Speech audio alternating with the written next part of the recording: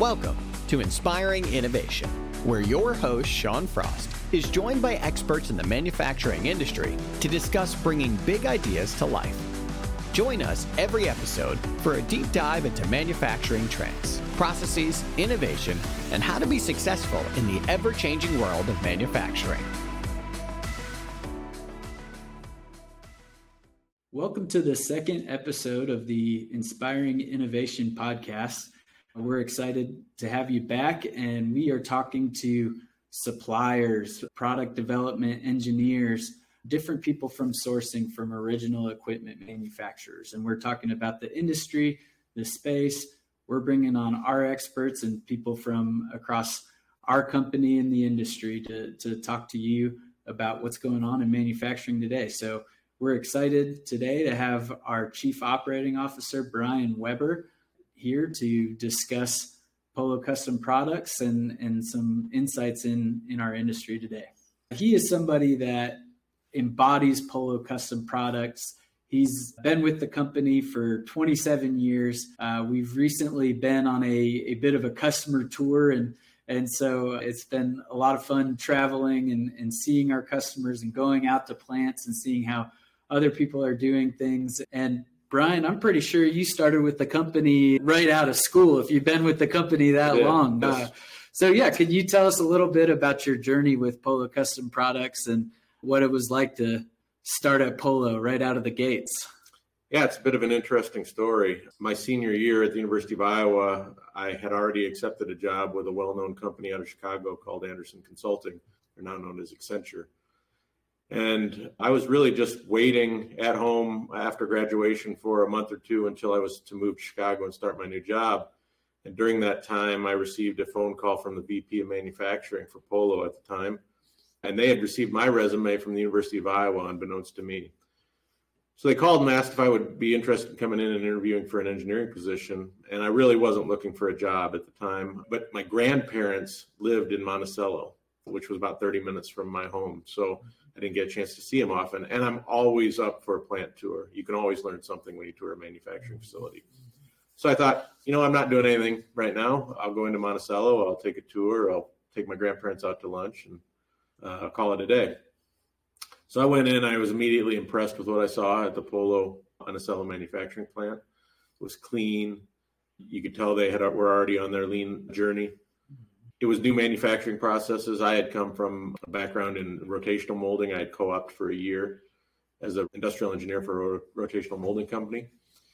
So it was interesting. And during the tour, I was asked a lot about motorcycles. And I thought at the time, Scott Levati, the VP of manufacturing, was just a motorcycle enthusiast. And after the tour, we just chatted about motorcycles for a while.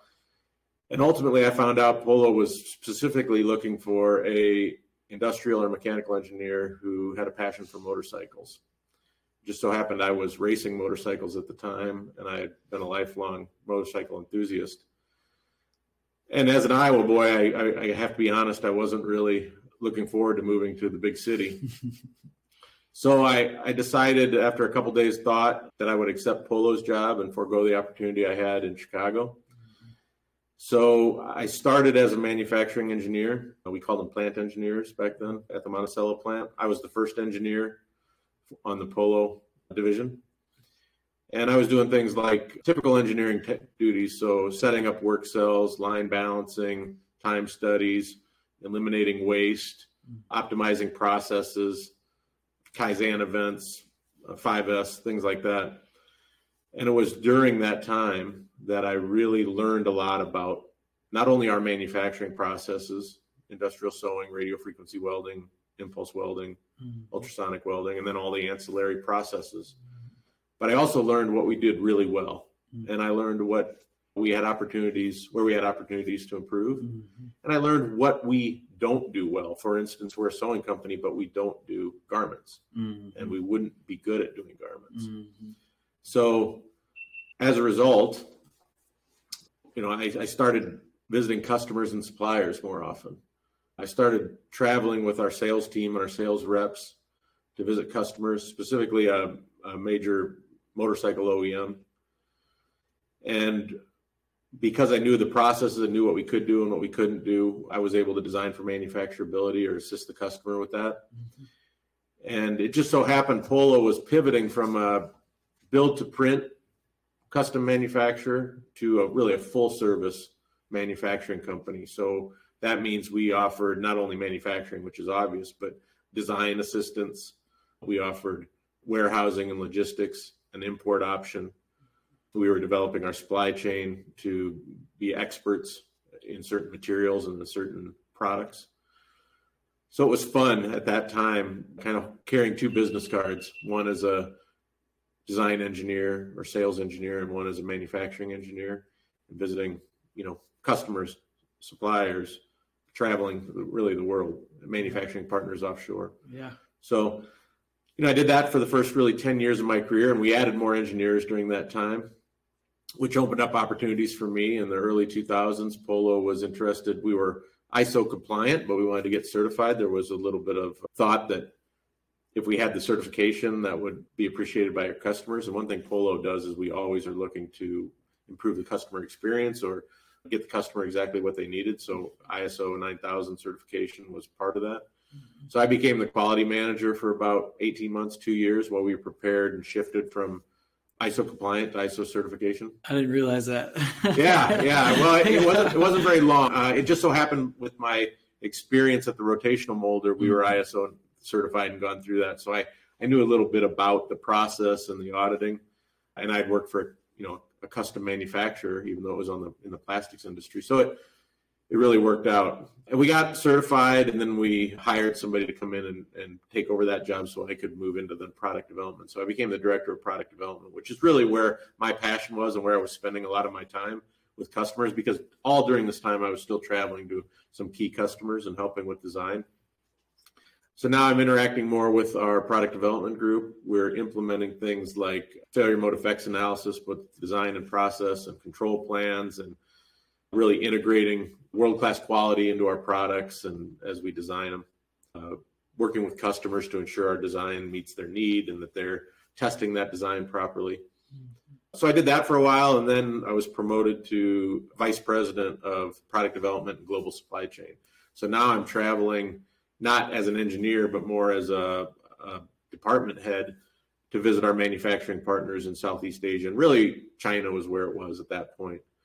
But I think as a company, we knew that China wasn't the final answer. We had moved from Taiwan to coastal China, and then we're moving inland China as companies really chased the low labor costs. Mm-hmm. So we identified Vietnam as a potential. We had that was our target. We also had Cambodia as a backup option. We looked at a lot of places. And so we made some trips to Vietnam. We established some relationships, and our relationships with manufacturing partners is such that we don't just go find somebody and start doing business with them. We identify them, we vet them, we watch them, we ensure that they're growing, we ensure that they're stable.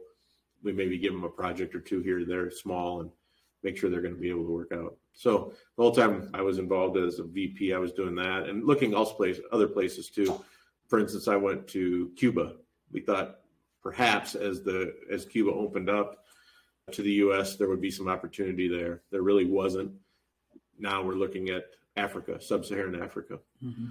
So I did that for a while, and then I became a senior vice president and then COO a few years back. And so now I'm doing more, not only all the things I used to do, which I still enjoy, and working across the company with a lot of great people like yourself, a lot of department heads, and just trying to do everything we can to satisfy the customer and improve our value proposition to the customer. Yeah, and I love hearing that about the partnerships that we have with our import partners, and it does allow us to be agile. And I've seen pictures. I haven't been all over the world like you, but I've seen pictures, and it's remarkable how similar those plants look to us. And I know that we're very involved in, the design process still and working with our partners, and we've got people on the ground in different areas that go and make sure that the processes are as similar to Polo as they can possibly be. So I also understand that you guys were the vetting team for President Obama when you went to Cuba there. Yeah, it just so happened I was part of one of the first trade missions to Cuba. I was with a group. And while we were in Cuba, while we were in Havana, it came across the news that President Obama was making his first trip to Cuba. And it had been, I don't know how many decades since the president had been to Cuba. Mm-hmm. So we joked that we were President Obama's advance team. Cuba's an interesting place, beautiful country, great people, just not somewhere where we would be comfortable doing business. Mm-hmm. Mm-hmm. But since then, we've looked a lot of other places and identified, Dominican Republic, Puerto Rico, looked all over Mexico. There may be some options there down the road. And now we're excited about Africa. And I'm glad to hear that you have seen a lot of photos and they all kind of look the same, because believe me, I've visited factories that run the gambit from nearly a dirt floor and a crumbling building to a world-class manufacturing facility. And what we try to do when we vet a company is make sure that if our customer or one of our executives walked into the place, they would be impressed. And it's not too different than what they would see at our domestic plants. Mm-hmm. That's important. It doesn't have our name. The product doesn't have our name on it, but it's our reputation. It has our customer's name on it. So that's probably even more critical. Absolutely. So we want to make sure it's a high quality product, whether it's made at one of our domestic facilities or whether it's made offshore. Mm-hmm. Mm-hmm. And it's obvious that the quality is there, that, there's inspections and there's customers that we've used at those different locations for years and years and years, and have done tons of volume across multiple industries. So I'll touch on that next. I'd like to discuss a little bit about the longevity of Polo. We celebrated our 75th year last year, so now we're at the less exciting milestone of 76 years. Right. But what has been the key to us being around for that long? We've been talking about strategy a lot as a company, and being in my role, I feel like I've come in at such a great time to be at Polo Custom Products. And I feel like I'm standing on the shoulders of giants like yourselves, because we are able to be really strategic about the business that we take on. And it's really been an exciting time. So can you tell us how we got here? What's been our success to go through some of the really tough economic times throughout the decades we've been around? Yeah, Sean, that's a great question. And if I had the absolute answer, I'd probably be writing a book. I think it's something that engineers and scientists and business executives have chased that answer for 80 years, and everybody has their own idea. If I had to say what made Polo successful for the past 75 years, and particularly the past 25 plus years that I've been involved, there's really two things. One is we are dedicated to our customer and ensuring that our customer is successful. And the other thing is making sure that our associates feel appreciated and have a safe place to work. Those two things combined are what would make any company successful in my mind. Now, there's all sorts of processes and, lean manufacturing, Six Sigma, SPC, all sorts of things that you could say. But when it boils down to it is ensuring that our customers are successful. And that means our products are delivered on time at a competitive price with outstanding quality. And if we do that, our customers' products are going to sell well. As a custom manufacturer, our success is really the result of our customers' success. So we don't have anything that has our name on it. Nobody goes out to the local retail outlet and finds something that says Polo on it. They find things that have well-known OEM manufacturers, and some of those products may have been made by Polo. So if they sell well, our products sell well to our customer. And then we want to make sure that our people, because our manufacturing processes are somewhat labor intensive. That's why we have an offshore low-cost manufacturing option. Mm-hmm. And that's why we're striving to automate as much as possible. But we want to make sure that our people feel appreciated, that they enjoy coming to work, that they feel heard. Our fantastic HR department has done some great research and surveys about employee engagement, and we've initiated some great training so that our associates feel like they're coming into a career, not a job, no matter what level. And we want motivated, intelligent associates that are excited. And that's what makes us successful in my mind. That's great. And do you think that the diversification of the industries that we serve also has helped us out? I know that there's customers that we've talked to that said, there was some of the suppliers that they've worked with had been heavily in automotive, and they suffered a lot during the pandemic. And we serve the medical market, and we saw growth, and we took hits like everybody during the pandemic, of course, but we were able to recover quickly, make good decisions. And I kind of feel like it's almost like investing, like we've got portfolio diversification, if you will. Do you think that's impacted our success and longevity as, those different economic struggles have impacted the economy? Absolutely. There's no question about it. And I've been through a number of economic downturns, some worse than others. And I've seen it. I've seen, for instance, let's just look at the pandemic, right? There weren't any airplanes flying, so therefore aerospace was down. But because of the pandemic, ICUs were packed, hospitals were packed, PPE was in demand, and so medical was up. People may not have been buying. Well, actually, people were buying motorcycles. They didn't have anything to do. They were at home. There was some money coming in from various programs, and we did see, power sports industries really benefit from that. So yeah, when the government's spending money, fire and safety's up, government defense is up, and maybe industrial's down. So hopefully all of our markets are up, or all of our divisions are up. But typically you'll see 2 or 3 up and 1 or 2 down, and we can ride it out. And we're definitely not dependent on any one market or one customer, because we don't want to be. That wouldn't be a smart business decision. Well, the non-smart decision that I made during the pandemic was not getting a motorcycle. You got to get when the getting's good. Yeah. It's amazing how many people went out and did and are now enjoying it. Yeah. That would have really helped with the whole isolation stuff. Yeah, right. Good, get out and good for a ride. Yeah. That's why I took up running. So what would you say makes Polo different than other suppliers? Well, certainly the different manufacturing processes. You could go out and you could find sewing suppliers that have similar capabilities, both domestic and offshore. You could go out and find a company that can do film welding. They may do RF, they may do impulse, they may do thermal contact, ultrasonic, laser, there are all sorts of processes.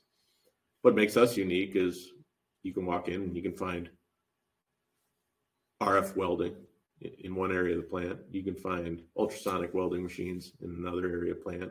Maybe that ultrasonic welding machine is integrated into a sewing line where we're doing industrial sewing with single needle machines, double needle machines, programmable pattern sewers, bar tackers, sergers. And then over in the other area of the plant, we have our plants are pretty large. So in another area of the plant, you might find some thermal contact welding, and in a separate room, you might find some thermoforming of plastics or foams. So when our customer, let's say they want to build a backpack, and they want that backpack to have a semi-rigid shell component, and they want a polyurethane section, and they want their logo embossed into it. Well, we can do that. We can sew it. We can thermoform the component. We can emboss the polyurethane panel with RF, and we can assemble it and ship it. We can also design it. We can also hold it in inventory, manage their inventory for them. We can ship it all over the world with our logistics capabilities. So that, I think, is what benefits our customers, is that, we can do it all, and we have done it all. Even processes that we don't identify as our core competency, we have a lot of knowledge. I'll stop short of saying expertise, because our expertise really lies with our supply chain. But for instance, if we're developing a seat and that seat has a sewn cover, we can do that in-house. It has a molded closed cell polyurethane foam. We know how to design that. We know how to design the tooling to create that. And we have a supplier that can help us if there's some real technical, foam formulation. The seat base, maybe it is a ABS or a high molecular weight polyethylene that's thermoformed. We can do that in-house, or we can go to one of our high volume thermoformers. We can install hardware such as, well nuts or rib nuts. We can design welded assemblies, forged parts, die cast parts, decorative parts. So that's what we can do to help our customers. They don't have to have an engineer or a designer or a product team developing 4 or 5 different components that all come together. We can do it for them. Mm-hmm. Yeah, I know that's a huge advantage that we have. Is I know some of the engineers from our customer base will come to Monticello and feel like, hey, I accomplished more in 2 hours talking across the table with our designers, with our engineers, than they did in isolation in weeks at their locations. And that's not a knock against them. It's just people standing around the table and troubleshooting, and our expertise in those capacities and with those materials coming together around the table. And it is personally one of my favorite things about the job to watch, is people contributing to these ideas and getting somewhere in a small amount of time. So that's really, really unique and really exciting to be a part of. Can you tell me a little bit, as the former quality manager, a little bit about our processes? Because that's something that I think is important about Polo, is that we design and manufacture and scale products that cannot afford to fail. So can you talk a little bit about our quality? We'll have Dawn on at some point to go deep. So right. I don't expect you to. Yes, I'll give you the 30,000. There you go. Because it's changed a lot. It's been 15 years. But everybody deals with these regulations. So you have regulations, you have requirements, so whether we're talking about the FDA, whether we're talking about the FAA, whether we're talking about automotive advanced product quality planning and PPAP, whether we're talking about medical product validation, FDA, QSIT, and PMA audits, we've done it all. We have experience with it all. And our processes are such that we can handle whatever our customers need. Recently we launched a Class 3 medical device, a life-saving device that required the FDA to come in and audit our quality system. And we had never been through it before. We've been FDA registered for many years, and we've been through FDA audits, but not this type of QSIT and PMA audit. So it was daunting, and we were really well prepared, and it went very, very well. That is what Polo can do compared to maybe a smaller company. We're still a small business, but maybe a smaller company with fewer associates, fewer resources, fewer departments. They may not have been able to do that. They may not be able to maintain the quality to maintain that certification. Polo can. And so, there's all sorts of quality requirements from all of our customers, many different ones, depending on what market we're serving at the time. And we've done a great job, in my opinion, preparing ourselves to be able to provide the services our customers need. Mm-hmm. Yeah, it's been amazing to me to see to the long-term relationships that we have, our quality people have with other people's quality people in supply chain.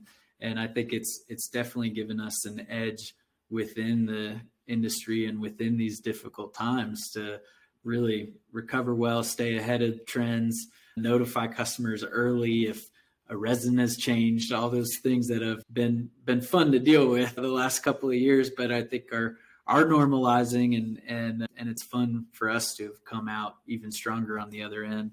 So it's a good place to transition to Polo's growth and the consistent level that we've been doing it. And I know it's healthy to grow, and we've had ups and downs with the last 3 years, but can you tell us about some of the steps that we took to recover and how we've been able to scale that growth accordingly to rebound from where we were at?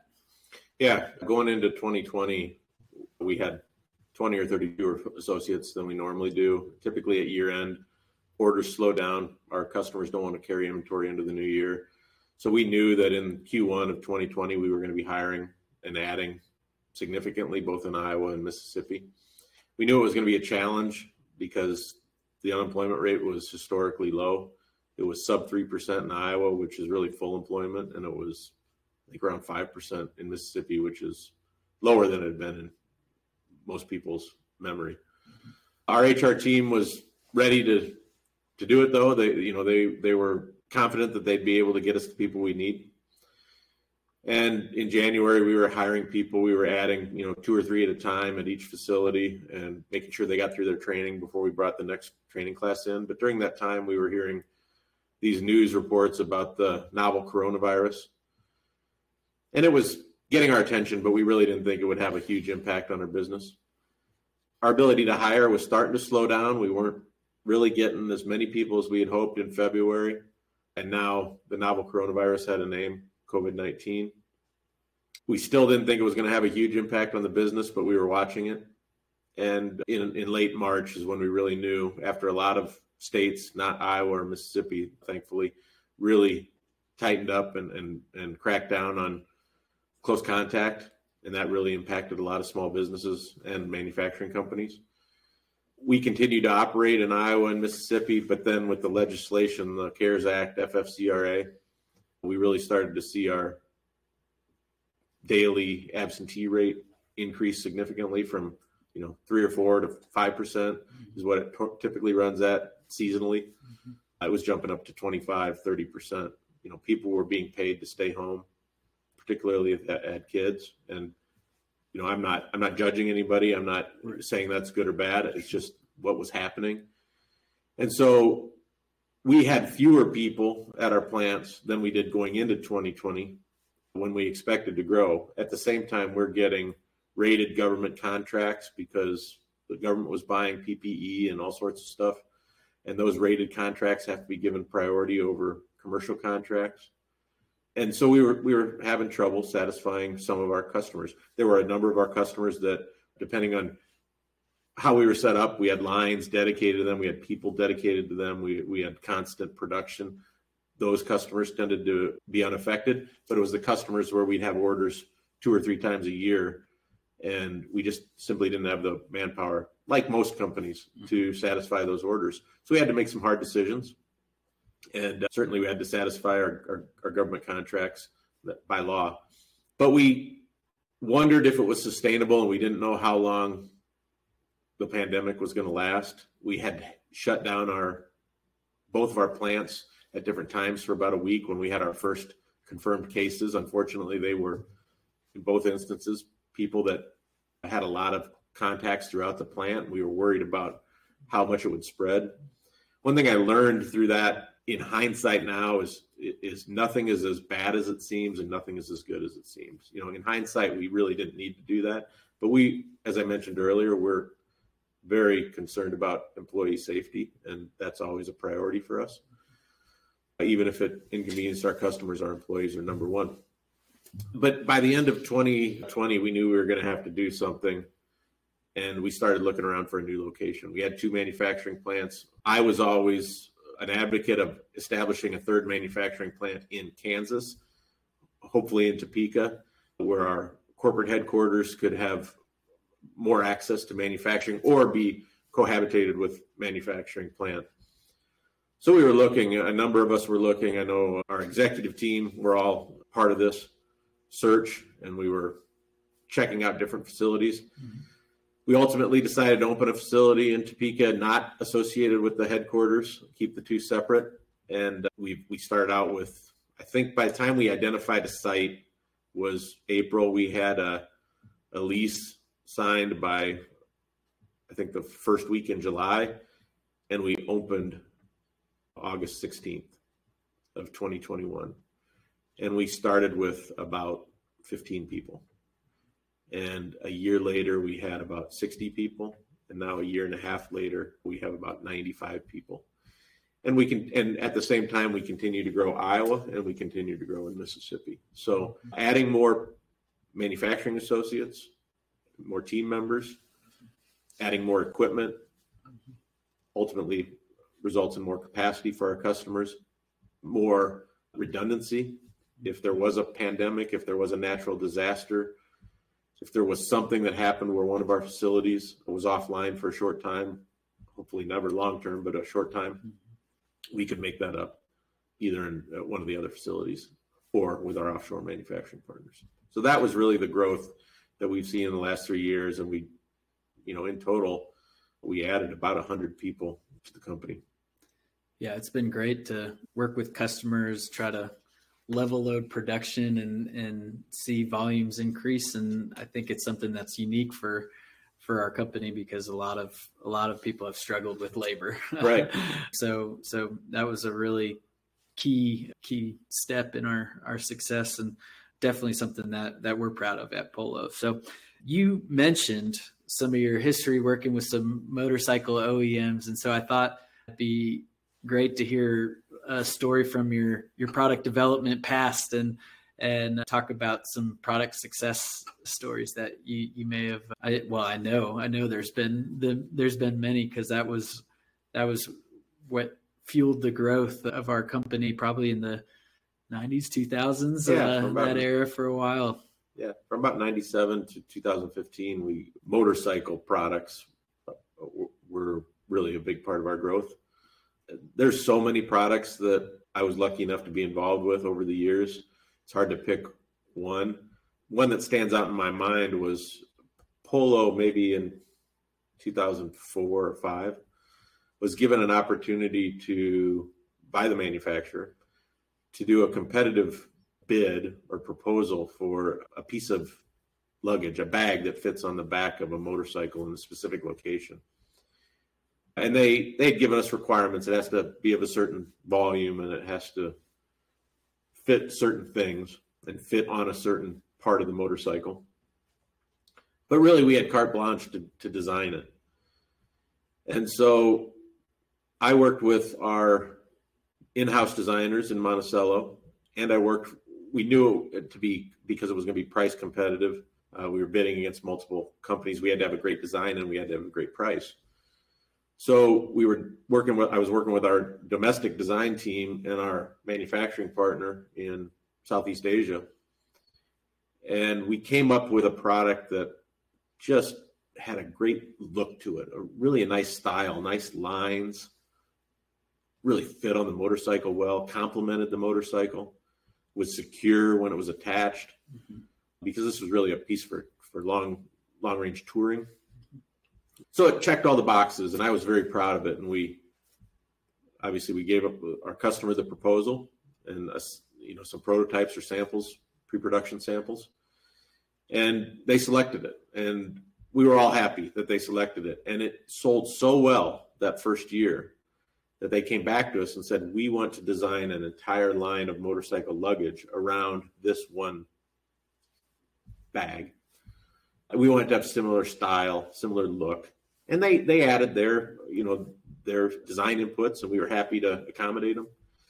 So we kind of went into the second revision of this product. It didn't change a lot, but there were some voice of customer changes, whether it was the end user or our customer that wanted was driving the change. And ultimately that turned into about 6 or 7 different SKUs. And for over a decade, those sold very, very well. And no matter where I was, if I saw a motorcycle, a heavy cruiser, it often had at least one of those components on it. One of them was a roller bag. I used it occasionally, even when I wasn't on a motorcycle. So I was really proud of that. And it wasn't just me. It was our product development team, our supply chain team, it was our sales team. It was our manufacturing partner. We all worked together. We all had a common goal. We accomplished it in a very short time, and our customer was very happy with it. It really went beyond their expectations and resulted in some additional incremental business that we didn't think, existed. So that is so awesome. And it is such a collaborative effort. I mean, all of our teams in this company are working together so closely with all the teams of the companies that we service too. It's really incredible to see all these bright, amazing people come together to put these products out into the world. And so I'd like to talk about another success that we've had recently in terms of, it was a medical product that's millions of units. And, I've come in probably about halfway through the cycle and just been amazed at the scale and the magnitude of the increase. So I thought it might be kind of fun to generically tell that story as well. Yeah, unfortunately, our non-disclosure agreements with all of our customers preclude us from really talking and naming names. Yeah, right. But I think the listeners understand why we're talking about it this way. A major medical OEM approached us They had a product idea. It was call it a sister part to a product they were already manufacturing in-house. It was for urine management. And the product they were looking to design was for a man, and they had designed themselves the similar product, but for the female anatomy. They came to us because they were having problems even meeting the demand for the female version, and they admittedly didn't design it for manufacturability, and as a result wasn't able to scale up and automate as quickly as possible. So we were happy to help them. We were happy to have the opportunity. We were glad that they gave us that backstory, because it helped us design it in a way so that not only could we manufacture it quickly, but it could be scaled up. So they had the concept, they had the general idea what the product looked like, but we helped them with things like material selection. What should the body material be so that it's comfortable to the patient, so it has biocompatibility, so obviously it doesn't leak. All sorts of design criteria and inputs went into it. And once we had that figured out, then we had to figure out how to make it, and how we had to make it in a way that we could do 1 million products a year. That was the kind of the bogey, I think, at the time. And so we couldn't go full automation, and it would take too long. We also had a pretty tight timeline. So we designed what we call a semi-automated manufacturing method. So it still takes a number of machine operators doing some work, but the machine also progressively moves the product and has multiple sealing heads on it. And then we automated some cutting processes using lasers and some automated baggers to package it. And yes, so I think we had the design finalized, somewhere around early summer of 2019. We had maybe been working on it for 9 months or a year prior to that, off and on. It really didn't get a lot of traction until Q2 of 2019. And once everything was said and done and Polo was selected, I think there was multiple companies looking at it and working on this product. Once we had all the design criteria met and knew how we were going to make this thing and provided the customer with our proposal and our quote, they kicked us off. And the big thing was the lead time for the equipment, 6 months. But by, I think, December, we had the machines, the main machine that sealed the product, and all the ancillary machines that did all the secondary operations, and we were in production. And it just took off from there. Now, unfortunately, our customer, we sent them, I think, the first shipment in late December, maybe early January 2020. And this product is used a lot in ICUs, and it was new to the market. So they had to get their salespeople into hospitals and clinics and show them to clinicians and gain some market share. There wasn't another product like it out on the market. So just, convince people to buy it. Well, what happened as we talked about earlier, in March of 2020, you couldn't go into a hospital unless you were, a caregiver or a patient. So no family and certainly no salespeople. So we sold some, but it just kind of leveled out for a short time, and then it took off like a rocket ship by about the summer of 2020. And now we're making, we have 15 machines. We're making them in all of our facilities, Iowa, Mississippi. We're doing secondary operations in Topeka. We're doing about 30% of them at our manufacturing partner in the Dominican Republic. And, we're approaching 6 million units. And there's, who knows, the sky's the limit. Whatever the customer needs, their demand continues to grow. And they've told us that, and we're talking about a very well-known global medical OEM, and they've told us that this is their fastest growing and in some ways most successful product launch in their history, which, kudos to them. They did it. Absolutely. But, I feel like we played a big part of that as well. And I'm really appreciative of all the effort that our product development, supply chain, sales, accounting, HR, IT, it was every department touched this thing, because we, the customer had so many requirements, and we need to hire people. We needed to develop suppliers. We needed to develop systems on our Sightline, our ERP system. So accounting needed to be involved, because we're talking about a lot of cash in, a lot of cash out. So everybody came together. It was successful, and it's really something we're all proud of.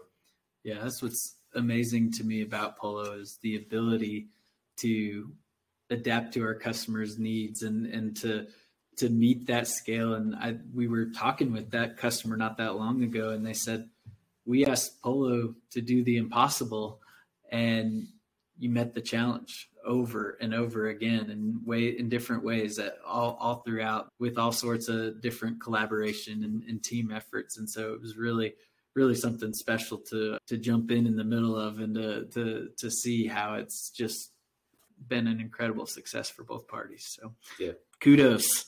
So speaking now that we've talked success, let's kind of change gears here and talk about what have you seen as some mistakes that have been made, and how did we make up for it? When I think mistakes as an operations guy, as a manufacturing guy, the first thing that comes to mind is quality issues. And, luckily those, I'm going to knock on wood here, those are not huge. Haven't had any real catastrophic quality issues. And anytime we have a quality issue, one of the things that was implemented when I was the quality manager was we came up with a quality history sheet. So now anytime there's a quality problem, whether it's a problem that never escaped our plants, or just a call from a customer, that's a complaint, not a return, or a return, any of those, we document it, we record it in perpetuity, and we record what our corrective action is. Now, we like to POCIO, meaning airproof everything possible, but in our industries, in these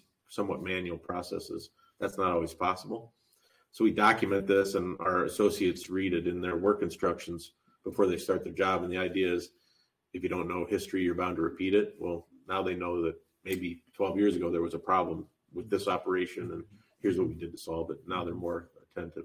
So I think from a quality standpoint, we deal with those really well, and we have a very low defective parts per million metric, which we're proud of. So, I don't think we've had a lot of mistakes there. One big mistake I can think of that was a little bit more costly was we identified a process issue that allowed some orders on a certain day to come in and not get entered into our system. And that wasn't realized for a number of months. And in a couple of cases, and it wasn't a lot of orders, but in a couple of cases, it became a big issue because those orders happen to be orders for import parts, which is historically about 30% of our business is done offshore. So a few of those orders needed to be entered in, and raw materials need to be ordered in Southeast Asia, and then they need to be produced.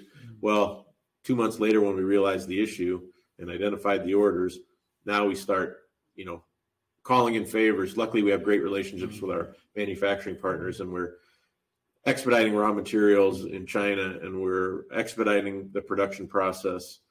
And it may have not been the most efficient, but we weren't sacrificing quality. We just were adding more labor to make sure we get it done. Then we had to get it over here quickly. So we absorbed some air freight charges that were fairly expensive because these were some large orders. And we didn't want to disappoint our customer because it would have been their line down, and there could have been some consequences there. So it was fairly expensive, and we licked our wounds. But we didn't just move on. We said, okay, we identified what was the single point of failure here, and how do we keep that from ever happening again? We invested in some software, outside of our ERP system that allows the sales team to ensure that these orders that they come in are identified and processed timely. So, HR helped with IT helped with that. Sales obviously really drove that. Supply chain helped with that because it happened to be with offshore manufacturing partners. So those are some examples of mistakes.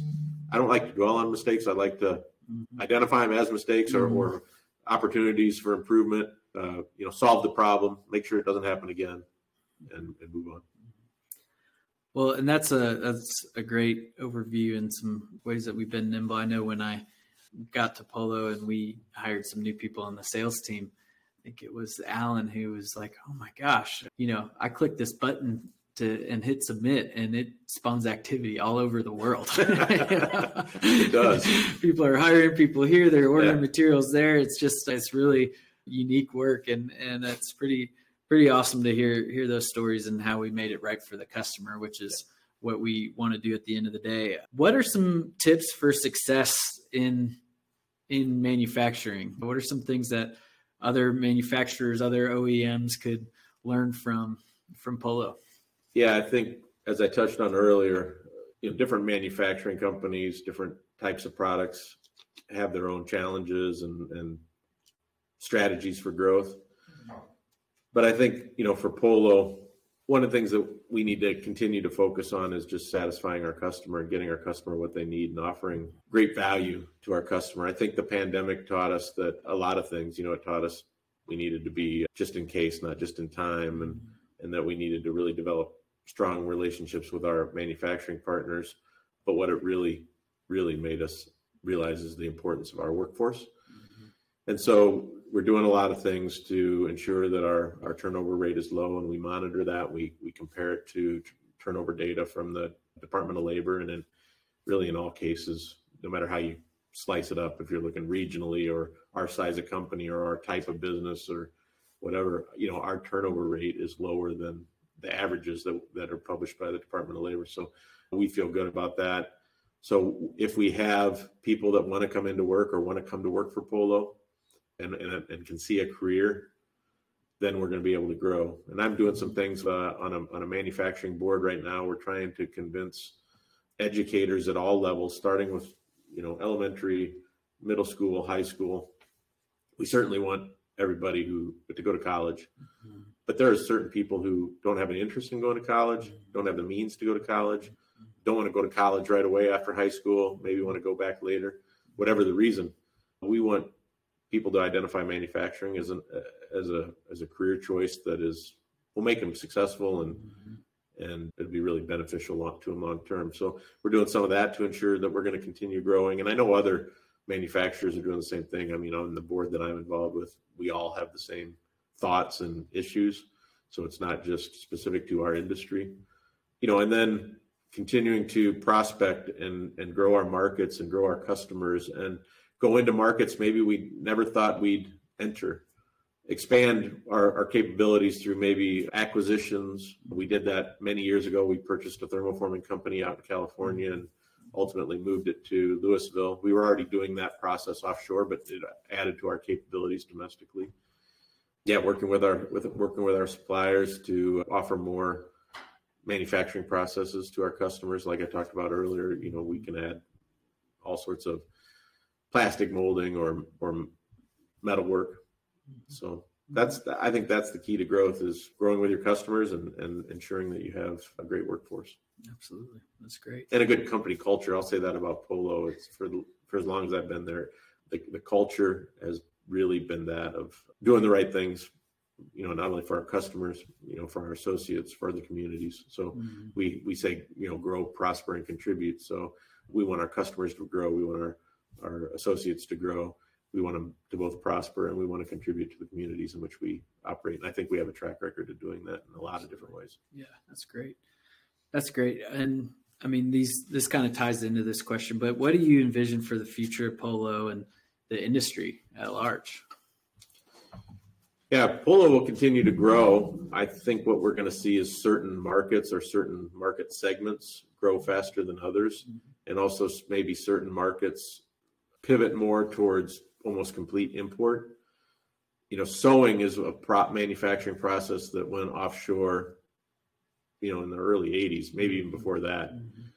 It doesn't cost a lot to outfit an operator with a machine to do sewing work. So there are certain manufacturing processes that need to stay domestic because they have very high, capital intensive, or there's a lot of IP. Sewing is one that we can move more and more offshore, I think, but there'll always be products that we have to make domestically, whether it's, because it's for the government or, there's a variety of reasons. Also, there's certain products that we talked about earlier that have so many requirements or certifications that it would be difficult to achieve those offshore. So I think what we're going to see is more focus on certain types of business for our domestic factories and certain types of business for our offshore factories. And as I touched on earlier, I believe that there's a big opportunity in Africa, and it may be 10 years down the road. It may be sooner than that, but I think we'll have some manufacturing somewhere, Ghana, Tanzania, Mozambique, Mauritius, somewhere, to take advantage of trade agreements and, an excess of labor. And take advantage isn't a great word, but I think you know what I mean, is doing things there because our customers really are looking for the lowest possible cost. Absolutely. Well, yeah, I appreciate that. And I'm going to throw you a curveball and put you on the spot here. But All right. I heard a story that you once went to China to ensure that we were going to get an on-time delivery for a customer, and that there was machinery involved and some things that you did. So I thought that'd be a fun story to put you on the spot for here and capture for the podcast. Yeah, well, just like anybody at Polo, we're all willing to do what needs to be done at any time. And I'm not sure exactly which story you may be referring to, but I do know that we received a very large contract for a product that we had never made before. And it was one of these that we don't often do it, but we bid on just build to print. And we won the contract, and we had to quickly, ramp up. And part of that was develop suppliers, which we thought we had a supplier, but that relationship quickly broke down as we were starting to issue POs, and we knew it wasn't sustainable long term. So what we did is we started looking where we could buy these components. Now they're metal formed parts and assembled parts, a ratchet assembly for a large tie down. And our Asian business manager over in China was doing a lot of sourcing work, trying to find who we could use. And we identified a company in Ningbo, China. So I jumped on a plane and I met our Asian business manager, Thomas, in Ningbo, and we visited this factory. This is all in like less than a week. And what the idea was, you have to lay eyes on the factory to ensure that they can take an order of, several 100,000 of these expensive components and deliver on time. And it just so happens that we see on their board very similar products. And it, I guess small world, right? We found the company that was making the product for the incumbent. So that made me feel a lot better. I'm like, okay, they've done it. Ours was just a different color. The new spec it went from one color to another. So I figured they could handle the painting pretty easily, the change in paint. So yeah, that was it was like a 4-day trip to China. I think I was in the air just as long as I was on the ground, but I was happy to do it, and that turned out to be a very successful contract that ended up in a long-term multi-year contract because of how well we did on the first contract. We offered the customer a better value, frankly, than they were getting. So yeah, there's that. But it's not anything anybody else wouldn't do. We have a group jumping on a plane next week and going to Vietnam because we're doing a validation run, and it's a critical time. The timeline's tight, and it's a critical component to a product that we actually manufacture here. So we're having a subassembly made by our manufacturing partner, and we want to make sure it's done right. And not that we don't think they can do it, but we have some experience that we want to be able to share with them on the fly and as things come up. So we have a team going over there, and they were happy to do whatever it takes to get it done. So I'm really proud of that. Yeah, me too. And appreciate your dedication and sharing that story. I know I love when we get to go out and see customers together because you give so much confidence to our customers that we are going to meet the things that they care about, which is on-time delivery, quality that cannot fail. And you really embody that for Polo. And I know that our sales reps feel the same way. And so we really appreciate your time and sharing your expertise today with us. I'm glad to be part of the podcast, and I'm excited about what you're doing here and what it's going to offer our customers and the suppliers and prospective associates. Learn more about Polo and what we do and what we've done in the past. So thank you. So thank you for tuning in to episode 2. I hope you enjoyed Brian Weber getting deep into some of the stories and some of the ways that we go above and beyond for our customers and work with large OEMs to scale products and bring them out into the world. So we appreciate you watching. Please subscribe on your favorite podcast platform and tune in. We'll have another episode on the second Tuesday of the following month. So we're really looking forward to it and appreciate you listening.